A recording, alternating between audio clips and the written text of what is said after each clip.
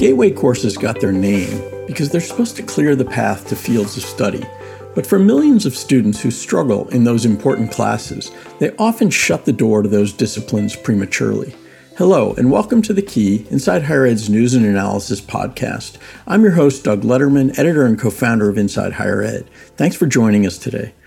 Policymakers and the public are paying more attention than ever to higher education's inclusiveness, or lack thereof, of learners from underrepresented minority groups and low-income and first-generation backgrounds. A lot of that attention focuses on the recruitment and financial aid policies that determine whether those students make their way into college. But just as important are the academic and environmental factors that determine whether they thrive once they're enrolled.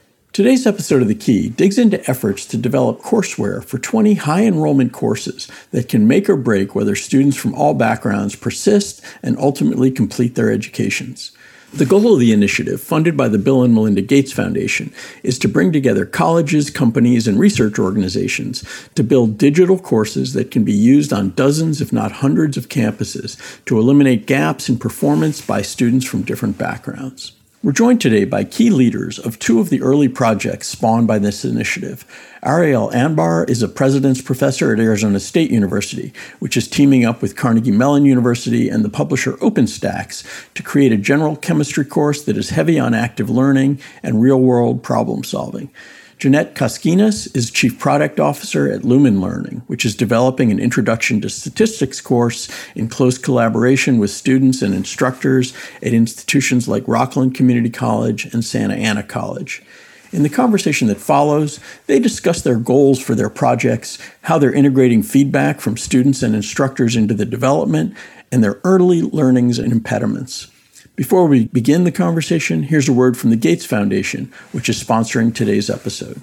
This episode of The Key is brought to you by the Bill and Melinda Gates Foundation, working to ensure that race, ethnicity, and socioeconomic status are no longer predictors of educational success. Learn more about the Foundation's work to improve digital teaching and learning, advance institutional transformation, and more at usprogram.gatesfoundation.org. Now on to today's discussion with Jeanette Koskinas and Ariel Anbar. Ariel and Jeanette, welcome to The Key. I really appreciate your both being here today. Thanks. Excited to be here. Thanks. Likewise. I wondered if each of you could start by giving us a brief kind of high-level overview of the project you're working on as part of this courseware initiative. Jeanette, maybe start with you. Sure. So at Lumen Learning, we're focused on the Introductory Statistics course, which we're delivering via a new learning platform called Lumen One. About 1.5 million students take intro stats every year. And because of this, we see a wide degree of variance in terms of preparedness for courses like this. It may have been a long time since a student took a math course. They may be intimidated by the material. Or they may be really excited to take the class and find out that they are underprepared and that that's a surprise for them. We know that these are called gateway courses, and sometimes that's because the gate can open or it can close in terms of, the path for them moving forward for their chosen curriculum and their goals. So our focus is really to deliver features and functionality within the courseware and marry that with relevant examples and support within the content to help meet students where they are and kind of level the playing field for them. We're also working hard to provide instructors with the support they need to take actionable insight on what is happening within their classroom. So understanding individual student performance, class performance, giving them instructional guides to help to bring in more active learning into their teaching, and where appropriate to provide them with the professional development guidance that can help them create meaningful connections and a sense of belonging for students in their course. And we're hoping all of that leads to academic success for students in introductory statistics. Ariel, you want to tell us about the ASU Carnegie Mellon project? Sure. So you're going to hear there's some very similar themes that I won't repeat for the most part, because we're both responding to the same solicitation from the Gates Foundation, but in different subject areas. So general chemistry, as everybody knows, is one of those 20 gateway courses. It's kind of a killer course for a lot of students. We're specifically focused on that track of general chemistry that is for students who are majoring in sciences but are not chemistry majors. right? Which is that middle layer. Then in chemistry in particular, it's the most widely taken chemistry, but it's also kind of a no man's land, right? Because it's not the chemistry for poets that has a lot of curricular freedom, but it's also not the chemistry for majors where your primary job as a chemistry instructor is to prepare students to really think like chemists in a professional way. As with the statistics project, the fundamental goal of the foundation is to enhance equitable outcomes, particularly reaching out particularly to students who arrive at the institution with a variety of challenges that majority of students typically don't have or don't have in the same ways. Our focus of our project is to address that in two major ways that came out of a bunch of research that was done in the first year of the project. And that is to develop course resources that are very responsive to the learners in various ways, to their individualized needs. So that takes you down the path of personalized adaptive learning in part, but it also takes you down some other pathways as well in terms of how do you better connect students to faculty, how do you better use courseware to engage faculty in the individualized needs of the students, because not everything can be done through automated systems. And then in addition, alongside responsiveness is relevance, right?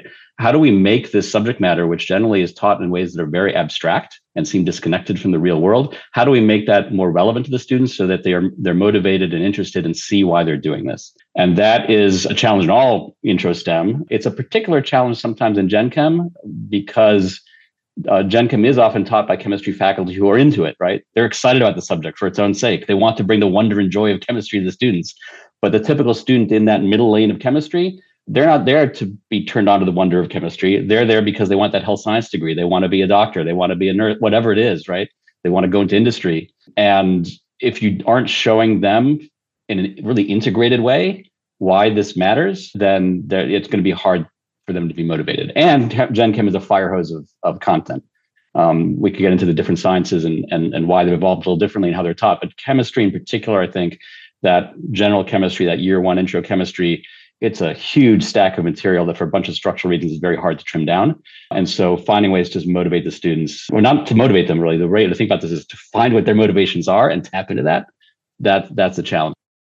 To set things up a little more, I wanted to ask both of you, and maybe start with you, Ariel, what it was about this project and this work that attracted you personally and your colleagues at Arizona State to participate in it. First of all, we were invited. Lumen was invited also. And our partners at Carnegie Mellon University's Open Learning Initiative were also invited. So, when the Gates Foundation says, hey, we would like you to apply to this grant program, you ask yourself, does this align with what we want to do? Equitable outcomes, technology and learning, sure. Motivation to apply was easy, right? Then the question is, what do we actually want to propose? So let me tell you just a little bit about the center I lead at ASU and a little bit about Open Learning Initiative and how that comes together. So my center is Center for Education Through Exploration at ASU. We are all about, and we've spent 10 years doing this, learning how to create digital learning experiences that are focused around simulations, virtual field trips, and other things like that, in order to reach students where we hope they're motivated and get them more motivated. We're very much about teaching science as process. I mean, we're about content, but we're also about the sort of these meta skills, right? How do you look at data and formulate hypotheses and test them and things like that? And using technology to do that. And that over years led us down the path of getting into adaptive learning. We partnered with Smart Sparrow for a number of years because what happened in 2020 to us, our journey is that Smart Sparrow was bought by Pearson, as you probably know, and nice exit, but that left us in an interesting conundrum, our team. We had a lot of big projects. We have a big NASA project and others. And we needed a platform. We needed an adaptive platform. We ended up connecting with Open Learning Initiative, with Norman Beer and his team. They had just embarked on the path of building a new adaptive learning platform that would be open source, which is huge for us because in many of our projects, one of our challenges has been, all well and good, what you're doing is great, but proprietary platform, for-profit company, this is a challenge to getting adoption. So, and nothing against for-profit companies, but there is a big space where that's a challenge. So we were already thinking about going in an open source direction. They were starting to build a platform. We said, great, we've got money from NASA. Let's go in with you together to make this platform do what we want to do. So we were starting in 2020 already, going down this path with Norman's team at the Open Learning Initiative to co-develop what became the Taurus platform, the open source adaptive learning platform that's designed to be as low cost as possible and as flexible as we can make it. So when we were individually invited, along with the InSpark network at ASU was also invited, which was a spin-off of Smart Sparrow that we brought into ASU. All three of us were invited to compete. We said, well, this is silly. We're all using the same platform. We're all trying to advance it. Let's get together and do something jointly. OLI had a pre-existing body of chemistry courseware and some really good chemistry folks that we could evolve from. I'm a geochemist. My undergraduate training is in chemistry and geoscience together. So I've taught Gen Chem, so that it was kind of a natural space for us to go into. And so that's really kind of how this came about. Jeanette, maybe talk a little bit about Lumen's ARC. At Lumen, our mission is to enable unprecedented learning for all students. So this opportunity with the Bill and Melinda Gates Foundation grant has allowed us to really dial in tighter on that mission, to explore how technology can support students, instructors, institutions to close the achievement gap and hopefully to eliminate race and income as predictors of success. It's allowed us to really center our work in equity. And we're doing that through listening to the lived experiences of marginalized students, by finding ways to facilitate faculty-student connection, and by building confidence and support that helps all students, particularly underprepared and underserved students, to be successful. I think for us too, the statistics course itself, there's no shortage to the relevancy of statistics in our daily lives, right? Literacy in statistics is important for all of us. We need it to better understand the news we consume, the politics we participate in, how companies make decisions, even how social media determines algorithms, right? It is all around us. So creating a course that could inspire and engage students in statistics, and one that actually supports them through completion of that course, felt like an exceptionally worthy cause these days. The Lumen project got out of the gate a little earlier, I think, than the ASU Carnegie Mellon one. So maybe start with you, Jeanette, on what you've seen so far, recognizing that these remain early days, in terms of what has worked well, what have been the biggest challenges and the biggest sort of learnings that have forced you, back to the drawing board, or at least forced you to rethink things a little bit. Sure. Our introductory statistics course in the Lumen One platform is live today. We have customers using it, but last term, so the spring 2023 term, was our first time of putting students and instructors in a pilot environment. We had about 12 institutions that participated with us, over 850 students, got a lot of great feedback, which I'll highlight a couple important nuggets, but I'd love to go just a step further back in terms of some of the earliest work that we did to really make sure that the platform and the content and the delivery mechanisms itself were meeting our goals. And we did that primarily through establishing user testing centers. So we call them UTCs. If you hear me reference that, that's a user testing center. And our goal on those were really to bring students to the table as Lumen co-designers. So we wanted their voice to be front and center in what we were developing from the onset. So the goal was not only for us to gain from that experience and partnership, but also for students to be able to gain by getting exposure to and a better understanding of equity-centered design, user research, how to conduct interviews. So we partnered with two minority serving institutions, Santa Ana College in California and Rockland Community College in New York. Each institution had a college coordinator who helped us recruit and hire student interns. And those student interns worked with us directly. And we provided them with training in user testing and in research, but they were the ones who conducted our research cycles. So our research cycles were typically 2 to 3 weeks. They recruited and they interviewed their peers. And then in conjunction with us, they analyzed their data. And this was just, first off, I think it was great to have students recruiting and interviewing other students. I'm confident we got more honest feedback than if students were sitting in a room with me, talking to me about their experiences. We also were very cognizant of making sure that students were recruiting other students who had lived experiences, were first generation students, might be students who, were Pell Grant eligible. So we were really kind of building up that foundation of knowledge from students who were in the population that we are working to serve the hardest. They helped us on everything from just navigating the platform, like what made sense, what didn't, where were they getting stuck, where were they getting lost, through very specific feature development. One of the things in our introductory statistics course is because of that preparedness kind of gap that can happen for students for a variety of reasons, each learning kind of module or lesson starts with an assessment of prerequisite skills. Like, do you have typically the math skills that you need in order to be able to really dive in and develop the expertise in the rest of this learning module that you'll need? And we had originally called that a knowledge check. Sounded good to us, like it's a knowledge check. Do you have the knowledge that you need to move on? And overwhelmingly, students did not like that naming convention. We got a lot of feedback that, first off, they weren't sure what that meant. Did that mean we were testing their knowledge on the content that was in the course, the learning module itself? It didn't speak to them about kind of knowledge that they might need in order to do that lesson. Because it wasn't clear, it felt a little like a gotcha. Should I click on that or not? How valuable is this going to be? And especially for students who are trying to balance work and school, or trying to balance just acclimating to a higher ed environment, any sort of confusion that leads them to wonder whether they should or shouldn't do something is just lost time. It's just a waste of energy. And we also had students be very specific about, if what we were trying to do was assess how ready they were for the material that was upcoming, then why don't you just call it what it is? It's a readiness check.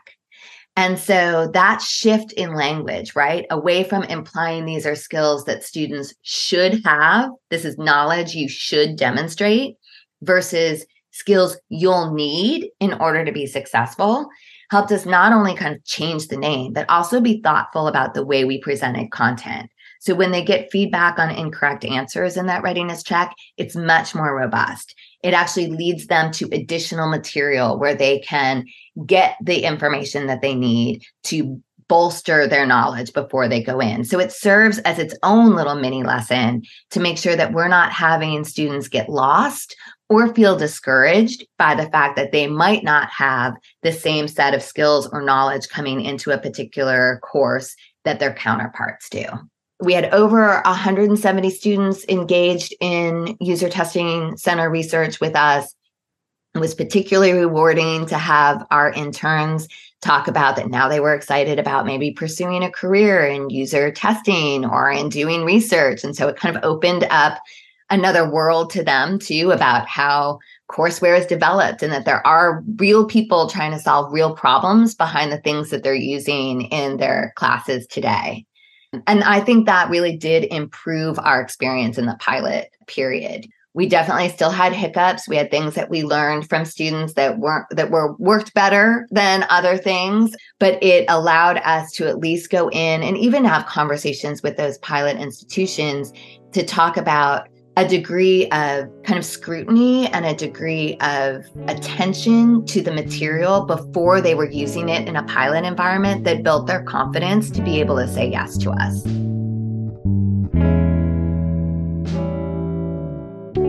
This episode of The Key is brought to you by the Bill and Melinda Gates Foundation, working to ensure that race, ethnicity, and socioeconomic status are no longer predictors of educational success.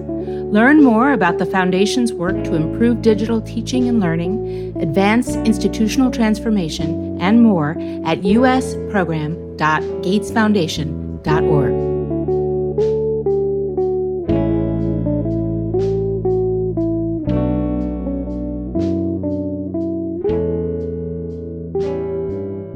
You're listening to The Key Podcast, and today we're talking with Ariel Anbar of Arizona State University and Jeanette Koskinas of Lumen Learning. Ariel, can you share a little bit about some of the learnings from the early stages of your work? In terms of our projects, we do get a lot of student feedback from the fact that we are faculty and we work with students a lot. And everything Jeanette said is absolutely right. And this project has, what it's led us to do is we created an equity team which has brought in some expertise into our project that we don't normally have in our teaching around specifically some of these inclusive and equity issues. And I've learned tremendously from that. And I'm not just saying that because it's fashionable to say I've learned from this. It's been really one of the joys of my career has been working with Rod Roscoe, who's our equity team lead, who is an expert in user interface design, but very much through an equity lens. And he's on the faculty at ASU Poly, and has become my mentor in this whole space. So this project has really catalyzed a lot of great learning. But I want to take it in a slightly different direction. You asked us what we learned. So instead of from the students, we've learned a lot. I've learned a lot from the faculty partners who we worked with. So we are building in part on work that the OLI team has done for years now, California Learning Labs project, with a number of faculty at a number of institutions in California, community colleges mostly, but not exclusively, using the existing legacy OLI Gen Chem courseware to try to understand where the issues are and where the challenges are. So we came into this project with a group of faculty who we could kind of learn from. I came into this project in particular with some pretty radical ideas of what I wanted to do with curriculum. Like I wanted to teach Gen Chem through the lens of the real world problems, right? Let's put those challenges first and foremost, and let's hook the Gen Chem to that. And I think frankly, that's the most compelling way to teach any science, right? But here's the problem with Gen Chem, which we learned from the faculty. We presented this vision that we thought is pretty cool of teaching through exploration of these real world problems that have Gen Chem in them. The challenge is that all those real world problems have things other than Gen Chem in them too. And there's no way to seriously engage those topics without getting the students at least somewhat familiar with some of the surrounding content. Like policy or even adjacent sciences. Adjacent right? sciences, got it. But also policy and other things like, you want to do a lesson about why is it so hard to change to alternative energy? Well, there's chemistry in there, but the real world challenge is not just the chemistry. It's a whole bunch of policy and sociology and all this stuff, right? And so you want to treat that problem as like a real problem and get the students engaged with it in a real way. You're right away starting off with not the chemistry. Right. Yeah, and having to eat up too much of the curriculum. Well, there you go. There you go. So the pushback. The pushback we got from the faculty is, this sounds great, but here's my syllabus. What should I take out? And I have ideas of what you should take out. But then the response is, and especially from community colleges, and I'm not begrudging this. This is just the nature of the wicked systems problem. Is yeah, but I have an articulation agreement with the 4-year universities. I can't change this syllabus. It's even deeper than that. Forget about the real world relevance. One could argue that the existing Gen Chem syllabus is not the best syllabus anymore, right? Those learning outcomes and those articulation agreements, these are old. Doesn't necessarily well serve the students who are going to those non-chemistry but STEM careers. But it's locked in. It's locked in through agreements. It's locked in through tradition. It's locked in for a whole bunch of reasons. That if our goal from the foundation is widespread adoption as quickly as possible, which, as you know, the Gates Foundation always wants to see, and rightly so, I get it, right? They want impact. Well, if we're going to build something that's going to be widely adopted, it can't be too radical, because if it is too radical, then you have an adoption challenge.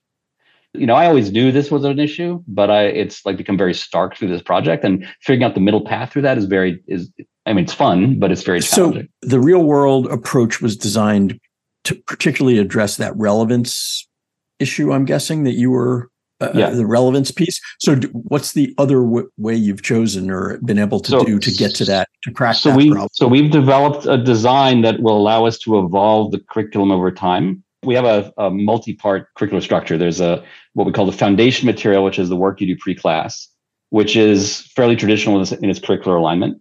It's evolved from the historic OLI stuff. It's quite successful. A lot of learn by doing activities and such, aligned with OpenStax, which is important to the foundation and important to a lot of adopters. So from a curricular content standpoint, no one can argue that it's not at least following the mainstream, right? Based on the foundation material, there are analytics that then will recommend to the faculty what they should do in class. This is a blended learning product, keep in mind. That's what the foundation wanted, right? So it's not massive student to faculty ratio. So the idea is you get data on what the students should be doing in class. Then we have activities that we set up that we're learning from our partners what the best activities would be. And then there's what we call deliberate practice. Instead of a typical, very automated homework system, what we realize is, especially if we're dealing with blended environments and situations where it's not impossible to coax the faculty to understand what each student needs at some level. What we want is and we're building is a system that enables, that alerts the faculty to what individual students need more work with, and then gives the faculty deliberate practice suggestions to assign to those students, right? So one of the things we want to do is we want to encourage the faculty to be paying attention to the students and make it easy for this faculty to do things that are individualized for individual students, so the students see that the faculty actually are there and care, right? Which is a huge issue, especially once you go digital, right? And especially once you go digital with homework systems. I mean, the systems are notorious for, brutally grinding the students' motivations out of them, right? Because they just feel they're being mindlessly, robotically led along. So we want the faculty in the loop there with this deliberate practice component. In addition to that, behind all that, there's a layer that we've created called the exploration layer.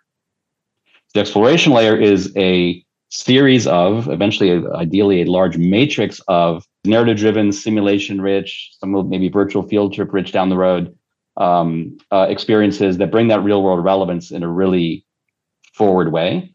We're putting real-world relevance into the foundation material also, but that's kind of icing on a cake that is very traditional in terms of its curricular content. But the exploration layer is where, the idea is you go through foundation material, and as you demonstrate proficiency in key learning outcomes, a bit like the readiness check in a way that we just heard about, as you demonstrate proficiency in key learning outcomes, you are now invited to then go and do one of these explorations, which is an opportunity for you to practice your skills that you have learned, you've hopefully mastered, in a contextualized way.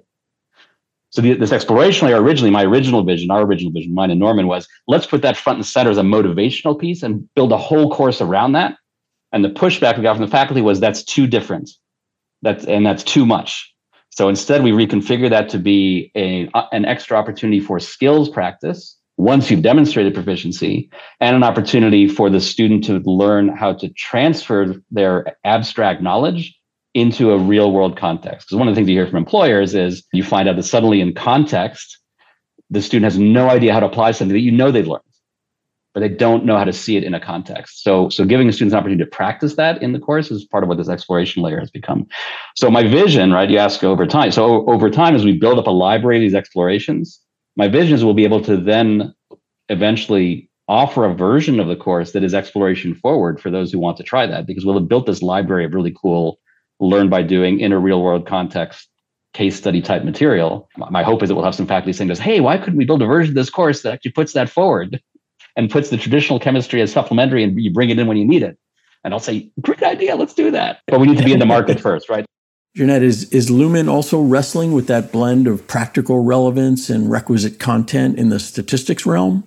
We have a similar issue a little bit with those real world examples. There's lots of great real world examples where we're asking students to dive in and understand statistics around, plastic pollution or around voting demographics. That open up all sorts of other conversations that could happen in a classroom. So what are we doing to also support instructors to make sure that we're, enabling them to have the best conversation possible about the goals of their course and the learning outcomes that are critical for introductory statistics, while at the same time helping to thread that concept that statistics is all around us, that you are consuming this on a daily basis, and that real world examples help you to see those patterns and understand what you're consuming in a different way.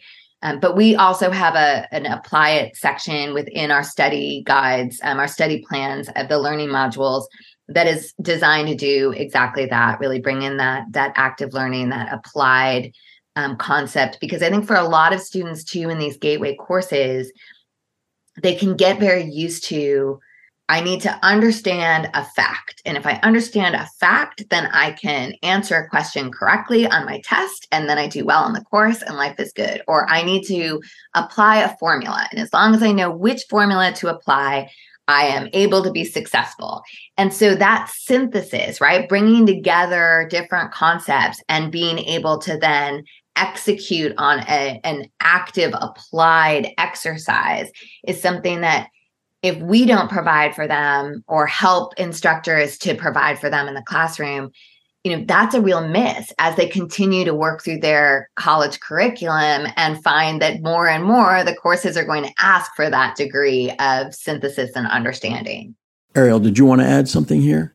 I just wanted to pick up on the active learning point, which we haven't really talked about all that much. And I think this is true of both projects. We've woven active learning throughout, right? That foundation material, it's not e-text.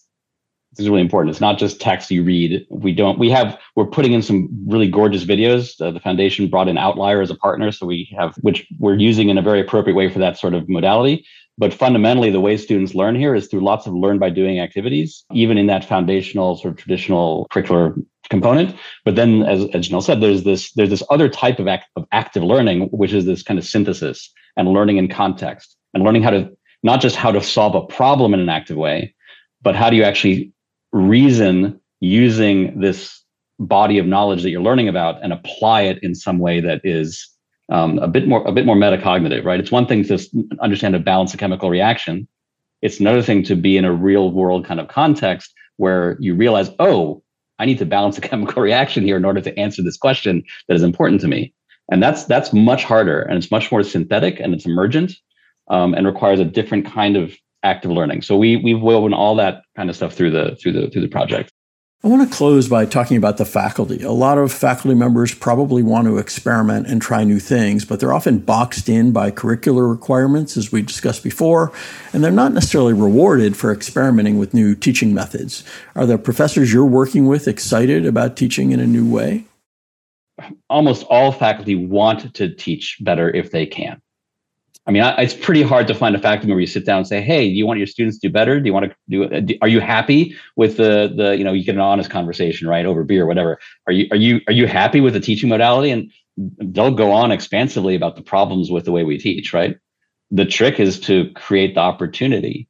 When it's done well, the active learning revolution and the digital learning revolution that's gone on opens the door to rethink, and sometimes to rethink better. But of course, that's not always the way it works out. Sometimes you end up with bad experiments that then send people running back to their traditional approaches, right? Because at least that worked, right? You do some active learning thing that's not well done for whatever reason, right? And it's like, this, I'm doing worse than before, and this was harder, and I'll just go back to my lecture, right? Or you give them a digital thing that sounds great on paper, but doesn't actually motivate the students, or worse, it works well to liberate the faculty from having to worry so much. So it benefits the faculty in some ways, but doesn't actually benefit the learning in a deep way. And now you've actually separated the faculty from the students more. The reality is most faculty, and this is another tension, right? On the one hand, we want to create best of breed courseware, and we don't want everybody wildcatting doing their own thing, right? Because we know that leads to a lot of bad stuff because people are experimenting, they aren't trained, whatever, right? But at the same time, we also know that most faculty are not interested in adopting something off the shelf that somebody else created, just here's the way it is, right? So we want in courseware to enable, in a templated, structured way, for faculty to be able to bring their own passion, their own interest, their own perspective, which they all want to do. If you have the tools to make it easy to do that, then you will get a lot of faculty doing great stuff, and you will make it easier for them to come in and engage their students instead of having the digital be something that makes them more remote.